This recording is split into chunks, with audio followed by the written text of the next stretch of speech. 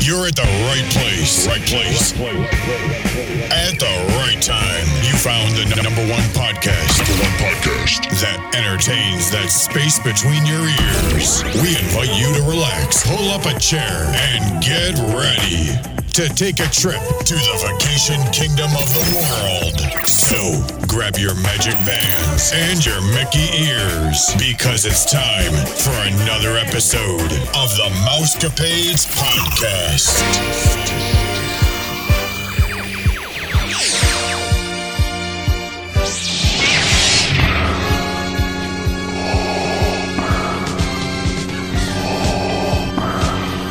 You're listening to the Mousecapades Podcast. May the 4th be with you. On today's episode, we are joined by special effects artist Ryan Weaver with 2 Emmy Awards and one, I don't even know what this award is, Ryan, you'll have to tell us, VES or VES Award for his work on Heroes Battleground. Check out our guest on IMDb. He is known for his work on Star Wars The Force Awakens, RoboCop, Heroes, Smallville, Grey's Anatomy, The Office, 24, The Big Bang, Breakout Kings, Beauty and the Beast, A Dark Tale, which I want to see, Parenthood, The Walking Dead, and Boardwalk Empire. I'm just naming a few. The list goes on and on. I don't even think that's half of it, Ryan. That is crazy, my friend. Welcome to the show. Oh, tickled pink to be here. Thank you, gentlemen. Tickled pink stuff. You'll have a hard time finding that Beauty and the Beast, A Dark Tale, though. That was actually a pilot that we did that was crazy ambitious, but as it goes with pilots, wasn't ever picked up and no one will ever see it. Oh. That's the nature of the visual effects industry that I'm in. Just a tiny little anecdote from Well, that. it sounds cool. It was cool. It was very ambitious. It was tons of big virtual sets and things. You know, when you look at stuff like Once Upon a Time, you know, it's that sort of a thing, but just where all the sets, everything's just digital, and hopefully you never know if it's done well enough. That's a big part of my usual day job there. Yeah. Outstanding. So Jeff and I are definitely not worthy, buddy. We feel like we have hit the big time with you. I was telling Jeff, I'm totally not going to disinfect my microphone. I'm not going to shower for weeks because this is great. Oh. Someone who's tied with The Force Awakens.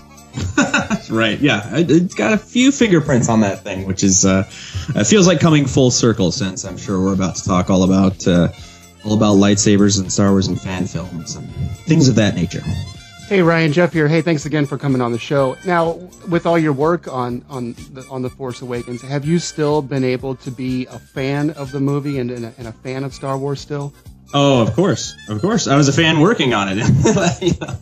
And everyone was too. I mean, that was the thing. Is you know, taking part of creating something like that. There's you know, everyone's very aware of the you know, pressure makes it is such a negative word, but the responsibility, and everybody, of course, just wants to. All they want to do is step up as much as they can and really make their contribution, no matter how small, you know, really worth it. And JJ was all about that too. So. Well, Ryan, you have a very unique past. You know, I love your fan-based films that you put on YouTube. There's a lot of stuff out there, Ryan versus Dorkman, Ryan versus Brandon, and a whole bunch of others. And I have some stuff that I kind of highlighted that I want to talk to you about with those films. But how did it start for you, my friend? I mean, was it in high school that you just found your niche and you're like, hey, I kind of like doing this visual effects stuff. I could probably make a career out of this. How did it start for you? That's a pretty succinct and accurate version, actually. Yeah, I don't know. I was just always sort of in awe of the magic of movie making, and specifically visual effects. You know, just the sort of putting on film what could never be possible, and so I got really into it just sort of on my own at home while I'm in high school. I got a computer that I could just start to do stuff on, and got really into it, making a bunch of just, you know, little clips in my backyard, just tests, you know, and this is, you know, well before YouTube and all that kind of stuff. And so I had sort of a portfolio website online where I would put all these little clips and just sort of continued to teach myself and try to get better. And, you know, I was on a career path to try to graduate from high school. I started doing some community college, and then I was going to try to be off to a film school somewhere. But there was one particular project that I did that that you may have heard of that was called Ryan vs. Dorkman.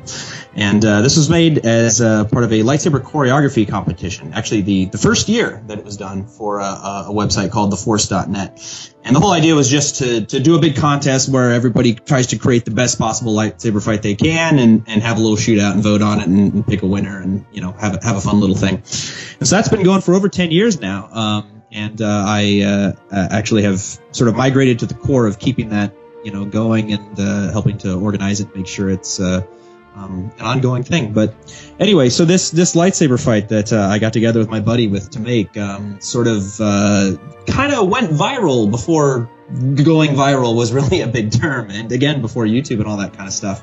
And some of the main attention that it got that meant a lot to me was from a guy by the name of Clint Young, who worked over at LucasArts, the video games company up in San Rafael, California. And I say up, I suppose, because I'm living down in Los Angeles right now. But at the time, I was in Northern California. But anyway, he reached out and said, "Hey, your work is really cool. A lot, all the stuff you've done on your site, it shows a lot of promise." And invited me to interview for the company, which I did, and it went well enough that they brought me on over there. And so I spent about a year with LucasArts on such games as let's see, Knights of the Old Republic 2. I worked on some of the cutscenes in that are between the gameplay that you do. My name's in the credits if you could beat it. Also, Republic Commando and the Episode 3 game, which ultimately I think went over to BioWare, were the guys who ended up really producing that. But worked on all that kind of stuff. Went to the ranch, bumped into George once or twice, fun stuff. And and then after that, I ended up sort of pursuing more of a typical visual effects type angle down in Los Angeles, trying to get more work into TV and movies and stuff like that. And, meeting up with George, buddy. Sorry, I don't mean to walk over you here. No, go. That had to be crazy. For a while, yeah. Go ahead. That had to be crazy. I mean, the man hasn't changed over the past 30 some odd years. What he looked like in the 70s, and probably when you met up with him, he looks the exact same, right? Oh yeah, exactly how you imagine. Wearing exactly what you would imagine. The flannel shirt and all. Exactly. It's I'll take 2 minutes to tell you one of those stories if you don't mind, because go ahead. The fun part was once you can get onto the ranch and you're sort of working at LucasArts, sort of being under the umbrella. And it wasn't all at the Presidio yet. That was just after when I was working there. And so when you're under the umbrella there, it's like, cool, you can make an appointment to have lunch over at Skywalker Ranch and go and, you've got somebody with you and they can, give you a little tour of stuff. But after that, once you're kind of in, you're in, and you can be left to roam around a little bit and sort of just check things out for yourself and take a little stroll and, look at all these priceless artifacts on the walls and interesting stuff like that. And so we were bringing another artist who was working on the Episode 3 game with us. And when he's in town, we're getting some work done. But of course, we're going to go have lunch at the ranch. And so we went over there, and we were just it was one of those moments where we were just walking along, admiring the woodwork and the banisters of the place. It's all very ornate, and so George comes around the corner with his clipboard, and just see we're all standing, staring at the walls and ceiling and stuff like that, and completely blocking his path, of course. And so he just says, "Hey, gentlemen," and we're like, "Oh, hey," and part like the Red Sea for him, and then he passed through, and just we're like, "Wow, we just looked like we were." Strolling around the ranch on drugs or something, I'm sure. So that had to be amazing, and I'd be speechless as well, buddy. Oh yeah, and he smelled great. Oh, nice, not like beef and cheese. Oh no, just a handsome musk.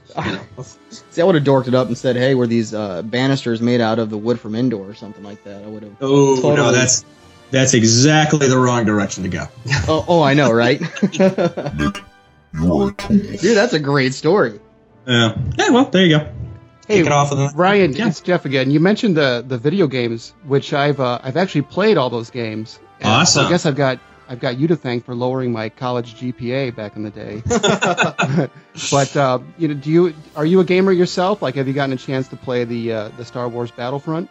Yeah, no, I actually, ironically, I'm not a big gamer, which is sort of funny. Like, sort of, the farther back you go, the more I tend to like it. And so, very sort of classic NES, games are kind of where I start to get into it. I'm aware of course, the Star Wars game universe, and Battlefront certainly looks spectacular.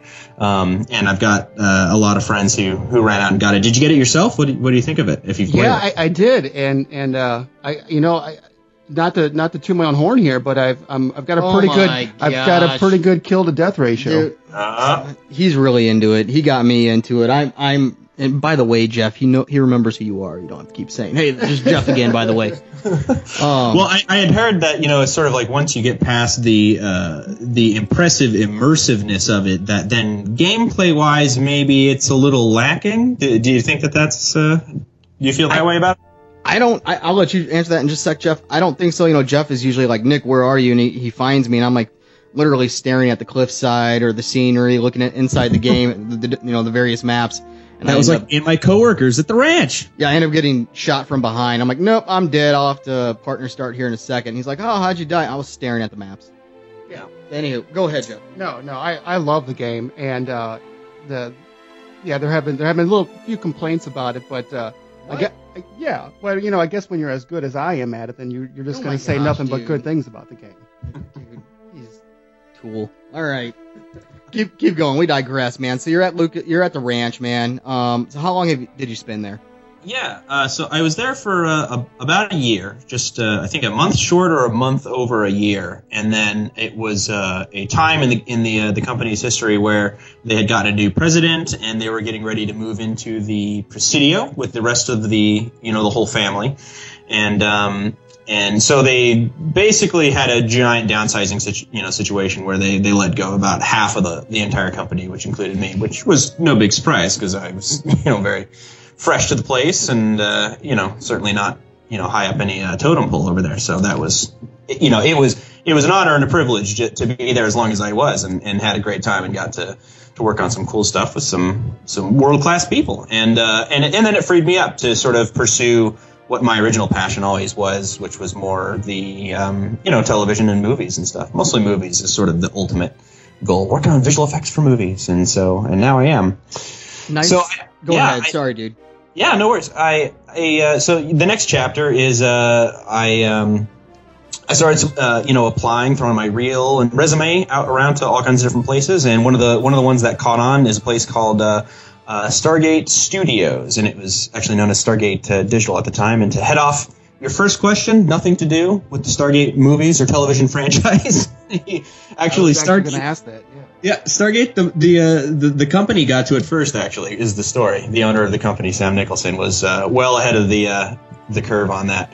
But they do all kinds of different television shows, and as you. What was that? Nothing. I said you just said doo doo. Yeah, go ahead, dude. My kids are laughing at this right now, so it's all good. Yeah. So anyway, as you were pointing out, a brief scroll down my IMDb gives you a sense of the scope of different projects that Stargate works on, because much of that was in my 7.5 years at that company, wherein I kind of went in as a junior artist, just sort of, proving myself in a real working environment, having, only my own chops from before. And then really it was just a huge education and an excellent opportunity to just keep learning and working on all kinds of interesting stuff, and kind of worked my way up the ladder there, and, started to become certainly an intermediate, getting into advanced artist, and was working on nice projects that were, getting some good notoriety and going off to the Emmys a little bit, and so it was really fortunate to be able to be around to work on some of those projects and contribute to them, to offer something. So when you moved on from transition from one career to the next, I guess a lateral move there. Did you put on your resume, residence Skywalker Ranch and ate lunch with George Lucas?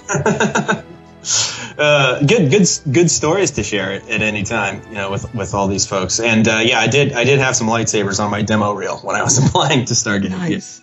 I can So, admit that. real quick before we move on, before we get to the movies aspect of it, going back to your Ryan versus Dorkman and Ryan versus Brandon, some things that I want to point out that I absolutely loved that we really didn't see in the first, Star Wars films with these Star Wars fan-made films that you put out there, like slicing right through the lightsaber. I just thought that was kind of neat because I hadn't seen that before, and I'm like, well, that's stunning. That special effects, slicing right through the lightsaber and how the edges would glow with the hot molten steel.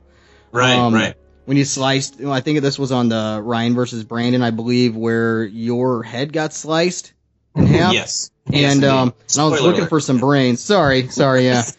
So I was looking for some brain material there, but your head got sliced in half. That was pretty amazing. I liked that. How did you do that? That's all cauterized, man. I mean, one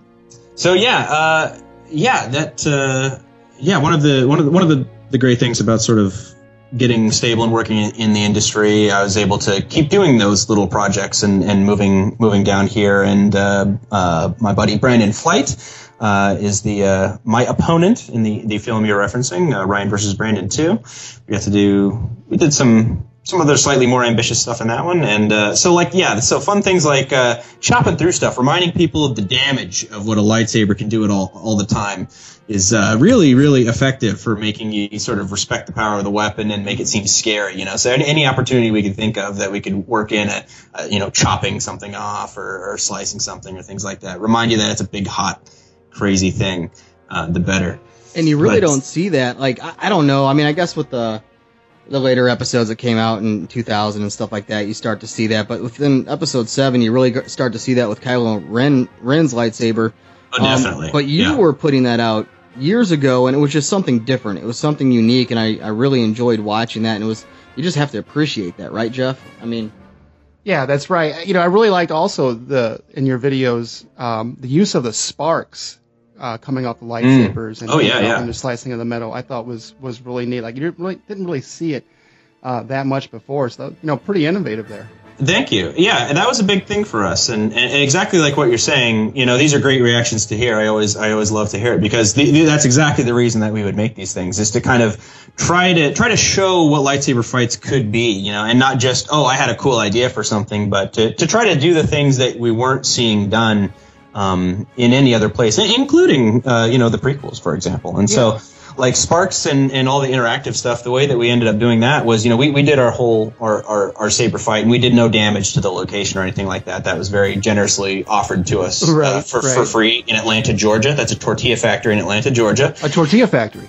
Yes, that we would shoot at in the nights. We would wait until the workers would, go home, and it was just the skeleton night shift, and then we'd move in and just shoot our stuff.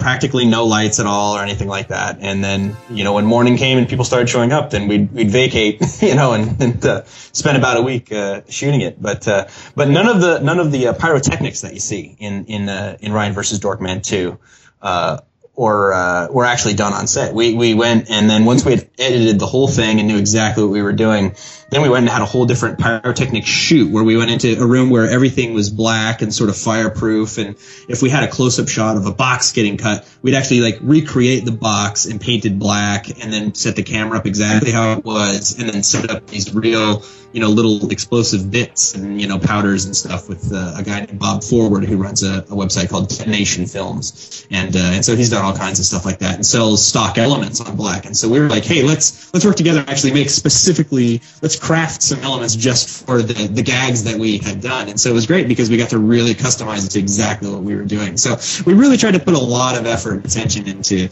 all the fun little details of dragging the saber through the puddle and having the steam element come off of it like it's vaporizing the water, or when Dorkman getting stabbed in the shoulder at the end of the thing, we have little custom fire elements of like cloth burn and stuff like that. We really tried to tie those things together and really step up the effects and do things we hadn't seen before. So. Yeah, speaking of that, like one of the things I remembered, because I've actually been a fan of your videos for a while now, and I remember when I was watching The Force Awakens for the first time, and in the forest when Finn has that blue lightsaber reflection off of his face.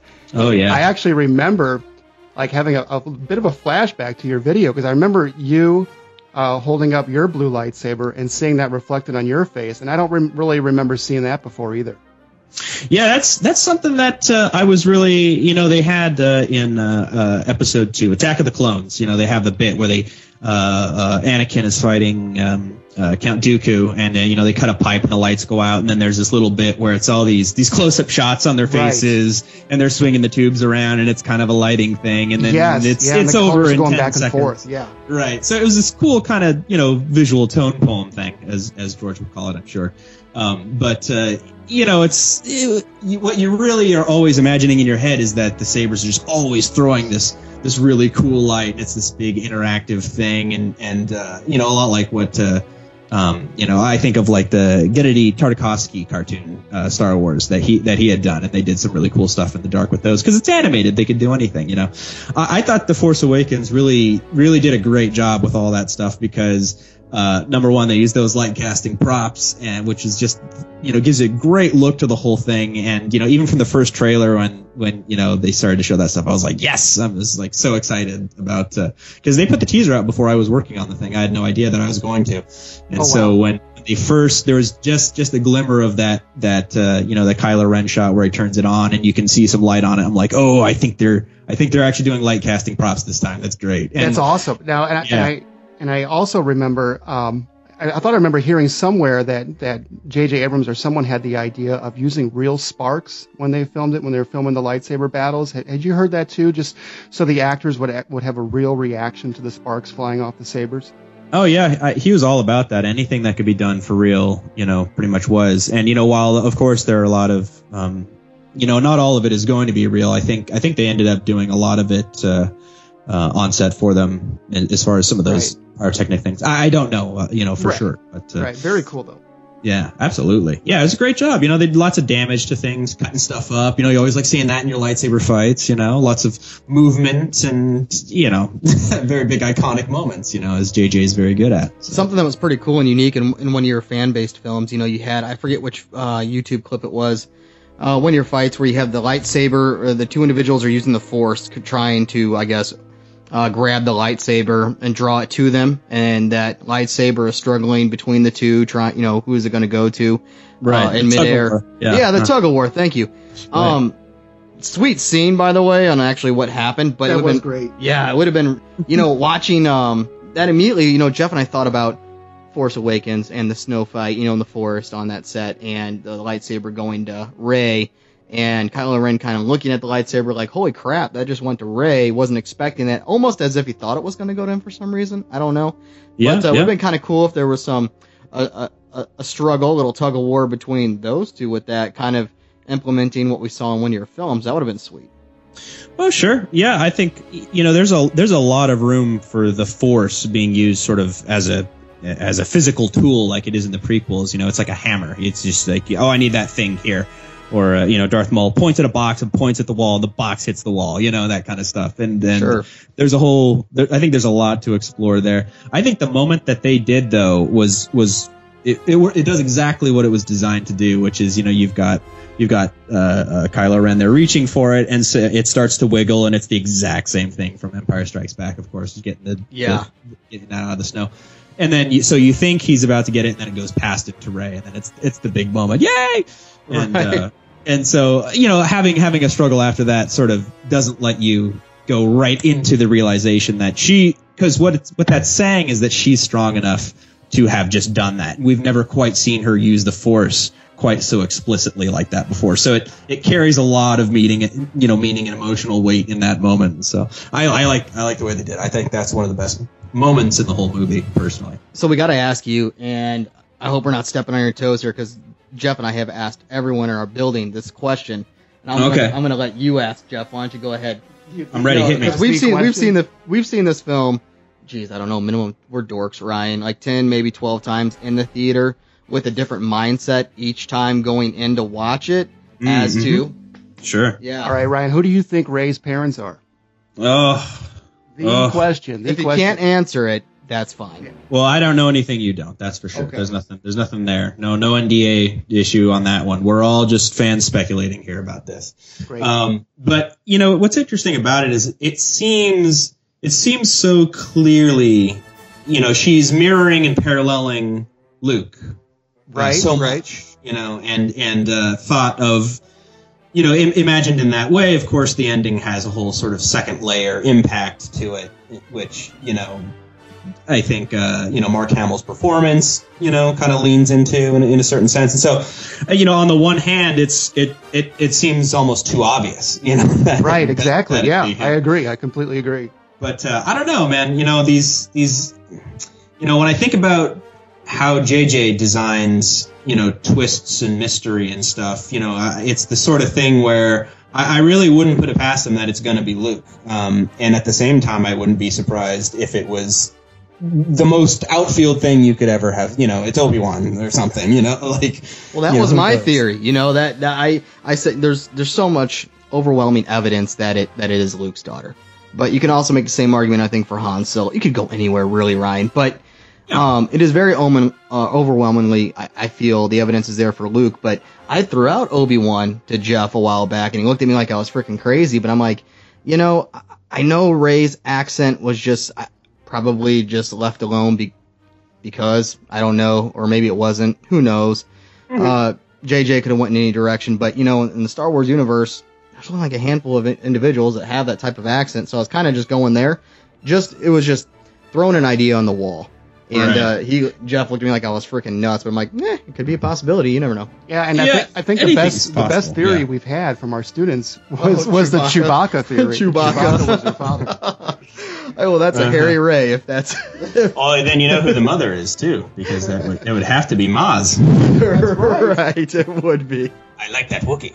That's a groundbreaking theory. I think we need to add that to the list. I didn't think I about think we that. cracked Maz it. as her mother. Oh my god! I even think I heard Ray in the basement, downstairs underneath her little castle, call Ma's mom.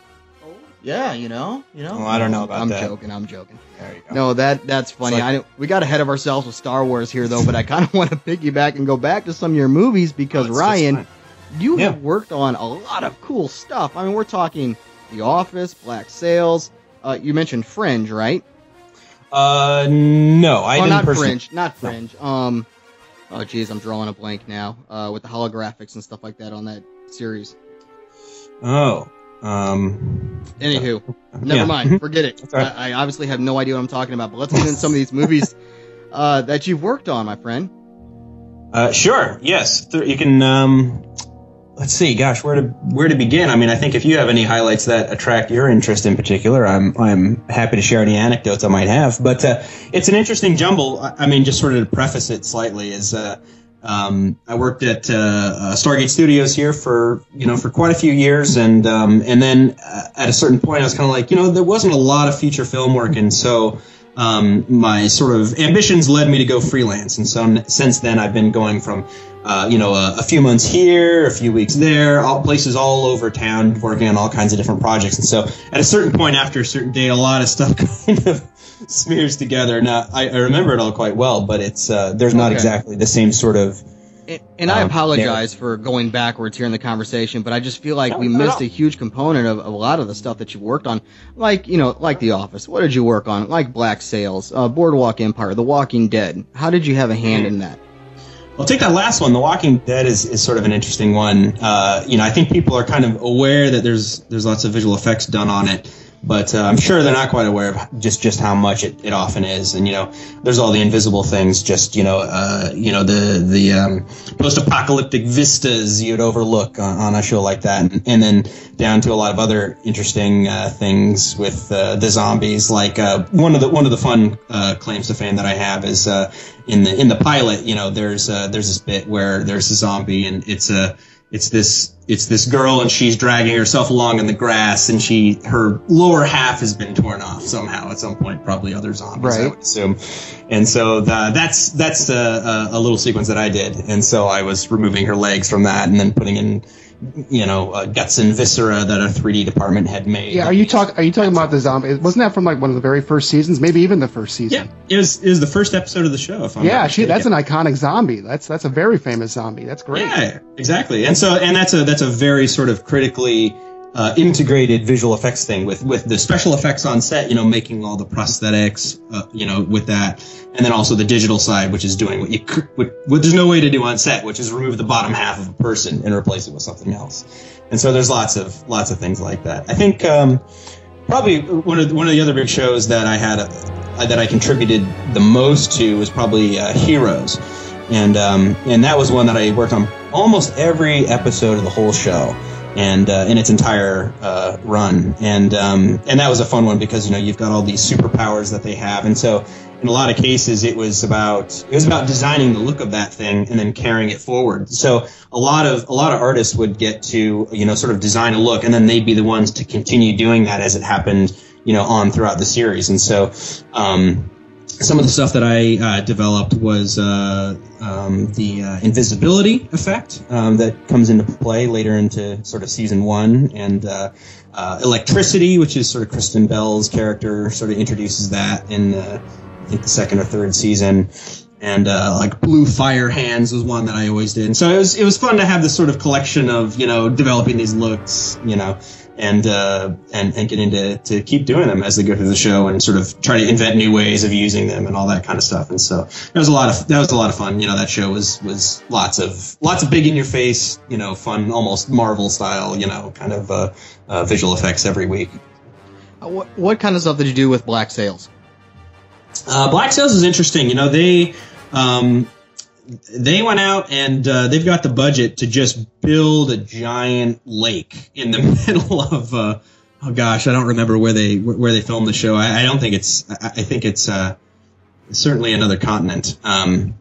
But and so whenever you're out there on these boats and stuff, most of the time it's a boat on a little lake, and so most of everything else is sort of replicating out, the ocean as far as the eye can see, or the land that you might see there, or in many cases other boats. There's a lot of the time it's just you'll have all these other ships out there, and it's all just part of a big immersive matte painting environment. And cities that they go to and stuff, they build a little bit of it, but it ends up being a thing that a lot of it would have to be extended and replicated further going out. And so it's really oftentimes adding a lot of scope to this stuff, and sort of picking up where the production design leaves off. If they can't build an entire city, but they can build lots of it that you can set a scene in, and then we take the rest out to make it believable at the scope that they're really trying to go for. And that's a fun, that deep cable stuff. I think it's Stars is Black Sails. They're a little more in the direction of like what movies do in terms of time and budget, and so they really get to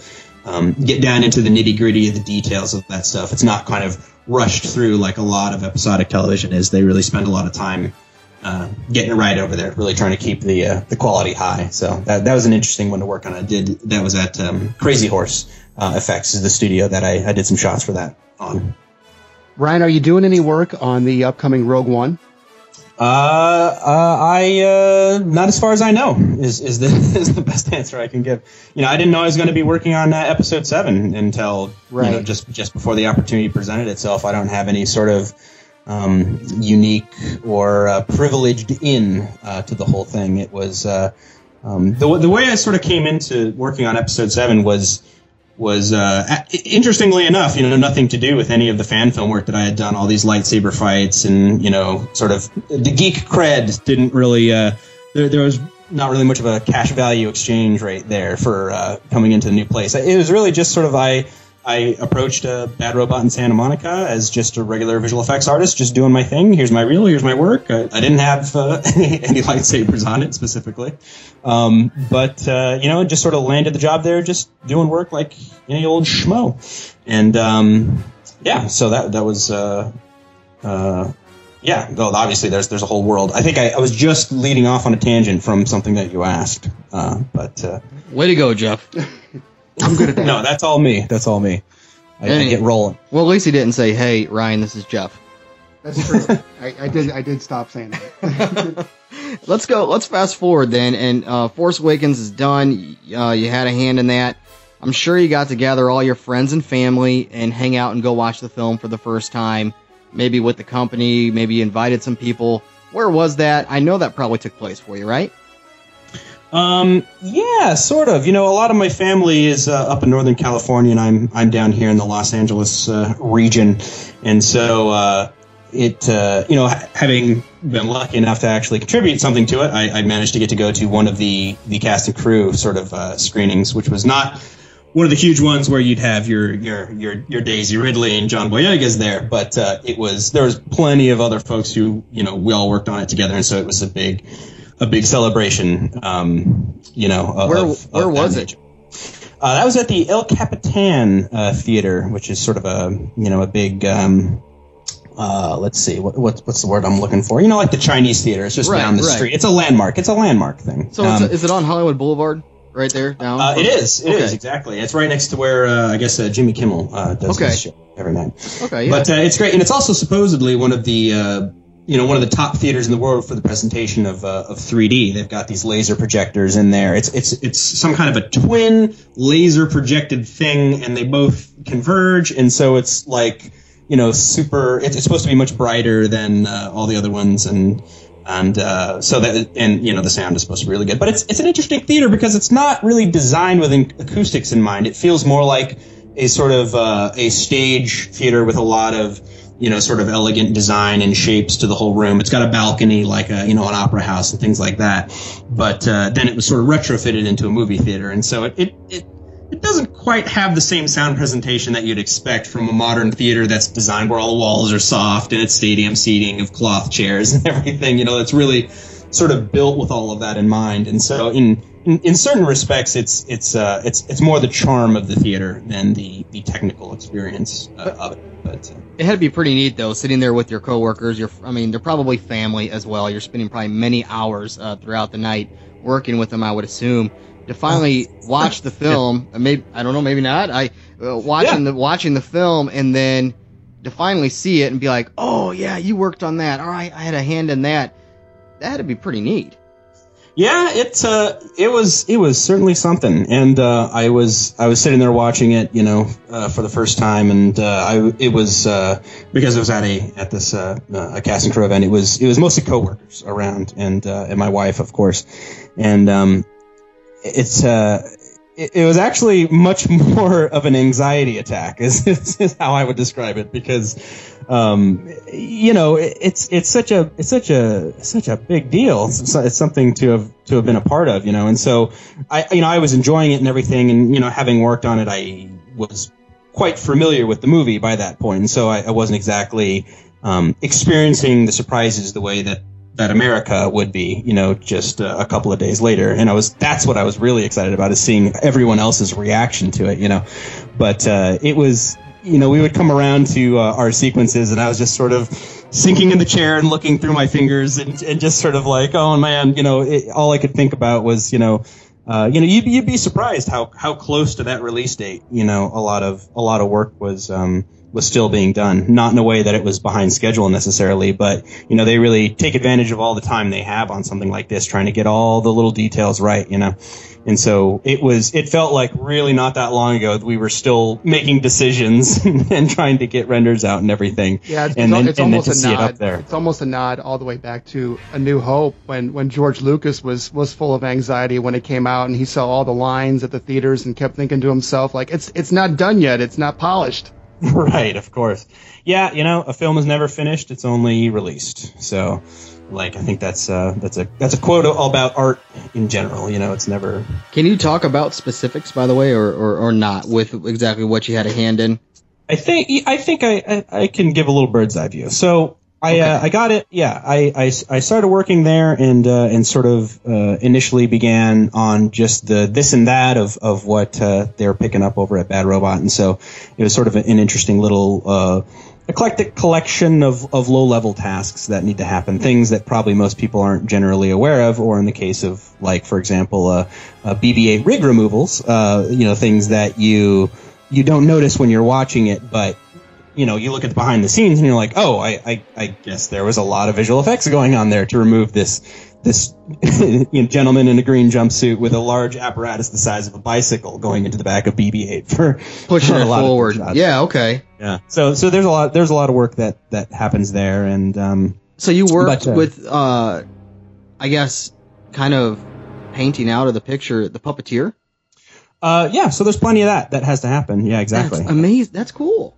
So yeah, and again, I'll refer you. Just go ahead and pick up the Blu-ray and check it out, and you can see a lot. They actually show a lot of great stuff. There's a BB-8 behind the scenes piece that's I think it's in the Target one, and maybe others. Hopefully others. I mean, I hate how they spread around extras like that. It's so annoying. But yeah, find behind the scenes on BB-8, and you'll see that they have a lot of interesting different techniques of puppeting him, and all of which have their own different needs in getting him painted out. Because removing stuff like that's no big deal anymore. It's really not a hindrance on how it's shot. It's sort of just just imagine that stuff's not there and get the shot that you want. And then all that can happen as a visual effects thing later. So yeah, I did some of those. And then most of my efforts actually ended up being on as part of a team led by Mr. Andrew Kramer, who's sort of a well-known character online for having a videocopilot.net, and he has lots of interesting, helpful visual effects tutorials and element packages and things like that for lots of aspiring kids who are interested in doing what I'm doing, which is visual effects work.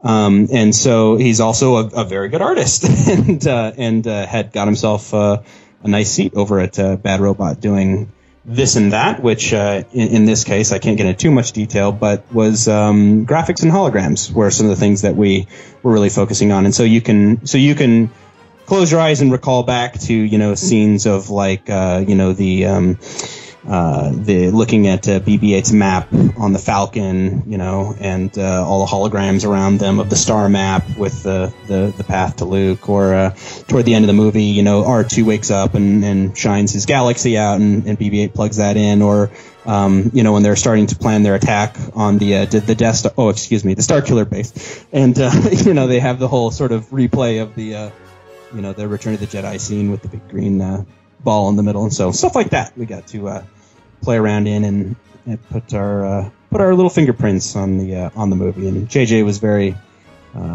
fun and easy to work with, and just make it cool, man. He was just, everybody was really, there's such an interesting sort of ambiance of calm to it whenever we would see Roger Guyette, the visual effects supervisor, or JJ. He's just always in a pretty chill mood. Maybe we were the least of his concerns that day for everything else that was going on to get the movie finished. I don't know, but he was always seemed quite happy about getting the work done, and just how can we make it better? What are ideas that you have? It's a very, very fun and open process. So, well, you've been very blessed, my friend. You've accomplished quite a bit, only being in your 30s. And did you ever imagine, at a young age in high school, just coming out and, just tooling around with YouTube stuff and doing your own stuff, that it would come this far? Oh, no way. Well, to be fair, I've always sort of been evaluating my career path as a sort of thing where it's like, well, eventually I'll get to a point where I'm good enough that I can work on the next Star Wars or the next Harry Potter, if they were still going, or the next Transformers, all these sort of top tier tentpole summer blockbuster movies. I'm like, if I could, I look forward to when I can get to the level where I can do something like that. And I still thought I was years away, but then this opportunity came up and I seized it and got in there. So I never anticipated it, actually, and I was quite skeptical even as I was interviewing. I'm like, well, we'll see. I don't know if they'll want me, but it was great. Well, it's pretty cool, my friend. What would you, wrapping up here, we have a lot of young listeners that listen to the show, from our school. What would you say to them? And I know I'm catching you off guard here, because I didn't tell you this earlier, but what would you say to them?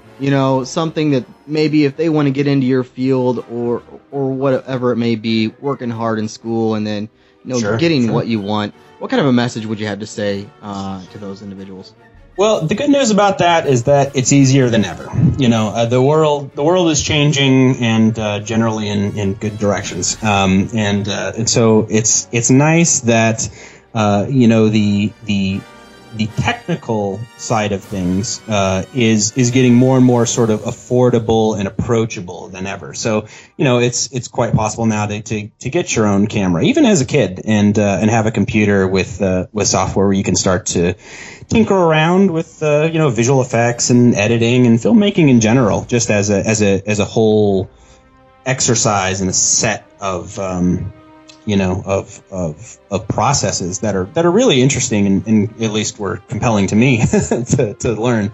And so it sounds like hollow advice, but just the get out there and do it and check it out and see what's possible for you and discover how easy or how hard a lot of these things are. I think most people, if they, especially younger kids, when they start trying to get into visual effects, and I'm sure it's true of many other disciplines, but they sort of discover how much work it really is, and then it's sort of, that's discouraging, and there are lots of other things that can be fun to do. But again, as with I'm sure many disciplines, if you can push through and really try to stay on yourself about trying to get something done, get it completed, complete what you set out to do, and then try to do something even a little better next time. Literally repeating that process is pretty much all I've ever done, is just try to do better this time than what I did last time, and making these lightsaber fights, and every time try to bring something new to the table, try to do something someone hasn't seen before, or just in my general career path here, just trying to sort of do other newer, more ambitious, more interesting things that I haven't done before, and keep trying to grow as an artist. And so that's, I think, what I would say. Well, I know a lot of kiddos would love to do what you do. Even in first grade, Ryan, these kids are 6 years old, and they're using iMovie on the iPad. And we have an area called the Learning Commons in our school, and they have a huge green screen where the kids can go and develop a whole bunch of stuff for certain projects they're working on. And that's great. That's awesome. Yeah, it is pretty neat. The lady who's basically purchased all this stuff for our school has gone above and beyond to make sure that we have a school of about 1,000 kiddos, just elementary side of the house, that is. And you're right, it has become easy nowadays, and these kids can get these tablets and just download these apps to implement these special effects and combine it with a green screen, and you can develop your own little short movie. It's pretty cool. And we see it at 6 years old. Oh yeah, no, kids are amazing. Yeah, I mean, just at the ages that they will grab a mouse and look at a screen and put that together and start operating software. It's really impressive. Especially I'm really interested to see what it's going to be like when all these kids who grew up with iPads being a thing are adults, and where technology will go there. I'll throw out as sort of a second answer to the question, just because you made me think of it. Here I am, Mr. Lightsaber Fight Guy, but that's actually it's a great place to start if kids are interested in who doesn't want to see themselves with a lightsaber, and so it's very straightforward from that perspective, but it really is a good sort of way of introducing you to a lot of the basics of visual effects with a very straightforward type of effect that's very rewarding, even if you only get 3 seconds of it done, because it does involve, tracing stuff out frame by frame. It's a little tedious, it takes some patience, but then you get rewarded with having a little YouTube clip of yourself with a lightsaber. It's a great place to start, and there are lots of tutorials online. That's another thing that's gotten much better over the years. So. Yeah, these kids are already a leg up on us from when we were kids, so you better watch out. I mean, they might be coming after your job someday, Ryan. Good. I hope so. They should be. They should be better than me. This recording, Ryan, I went ahead and just plugged in your name online, and a lot of stuff popped up. Just various things that you've worked on. But one thing that I found that was pretty unique, pretty neat, is the sabershop.com. Can you tell our listeners a little bit about that? Yes, indeed. Thank you. So doing these lightsaber fan film projects, one of the questions that I would get all the time is, hey, where did you get those props, those lightsabers? those aren't just the toys. What are you using? Because you're clearly really fighting with them, and they're not breaking and stuff like that. And so it became a bit of a thing, and the answer to that in the early projects is that I had access to a machine shop that was at the workplace of my father, and so they were actually sort of hand machined. So those are custom little metal jobs there that either my father had done for the first for the Ryan vs. Dorkman, or that I had done later. And so I then later managed to sort of take that idea and run with it into a little bit of a business. And so sabershop.com, if you go there and check that out, it's where I'm hawking some fairly expensive. These are definitely above the price point of toys, but they are very high quality saber props. I'm careful to say saber, not lightsaber, just to keep things clear. But with carbon fiber blades that are manufactured in New Zealand by the same place that made them for episode 3.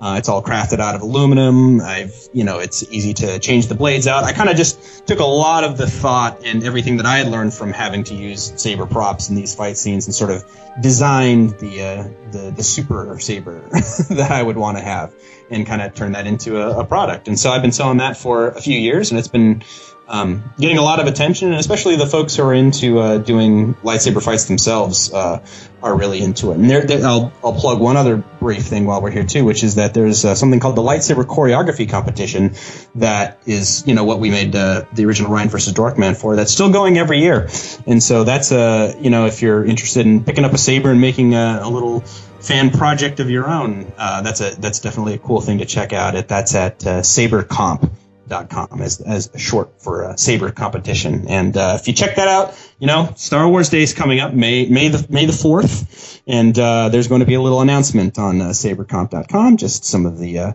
info for the upcoming year. So if you're interested in that, I would advise you to check it out. It can be a lot of fun and educational for just general filmmaking type stuff. Well, thanks for coming on the show, buddy. We really do appreciate it. Listeners, if you have an idea, question, or want to be a guest on our show, just contact us anytime. You can email us at mousecapadespodcast@gmail.com or text us 407-674-0414. I think it's about that time, Jeff. Have a magical day.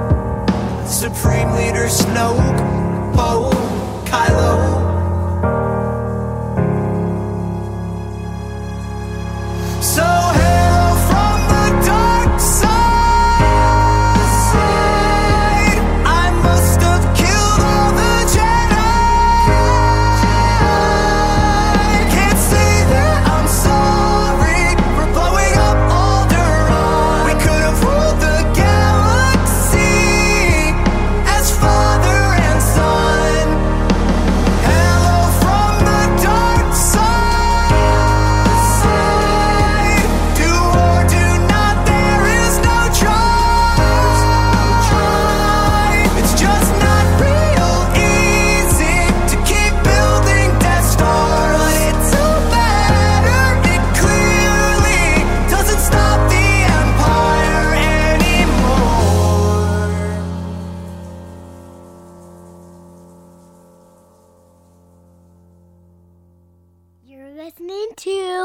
Mouse with Page Power Pad.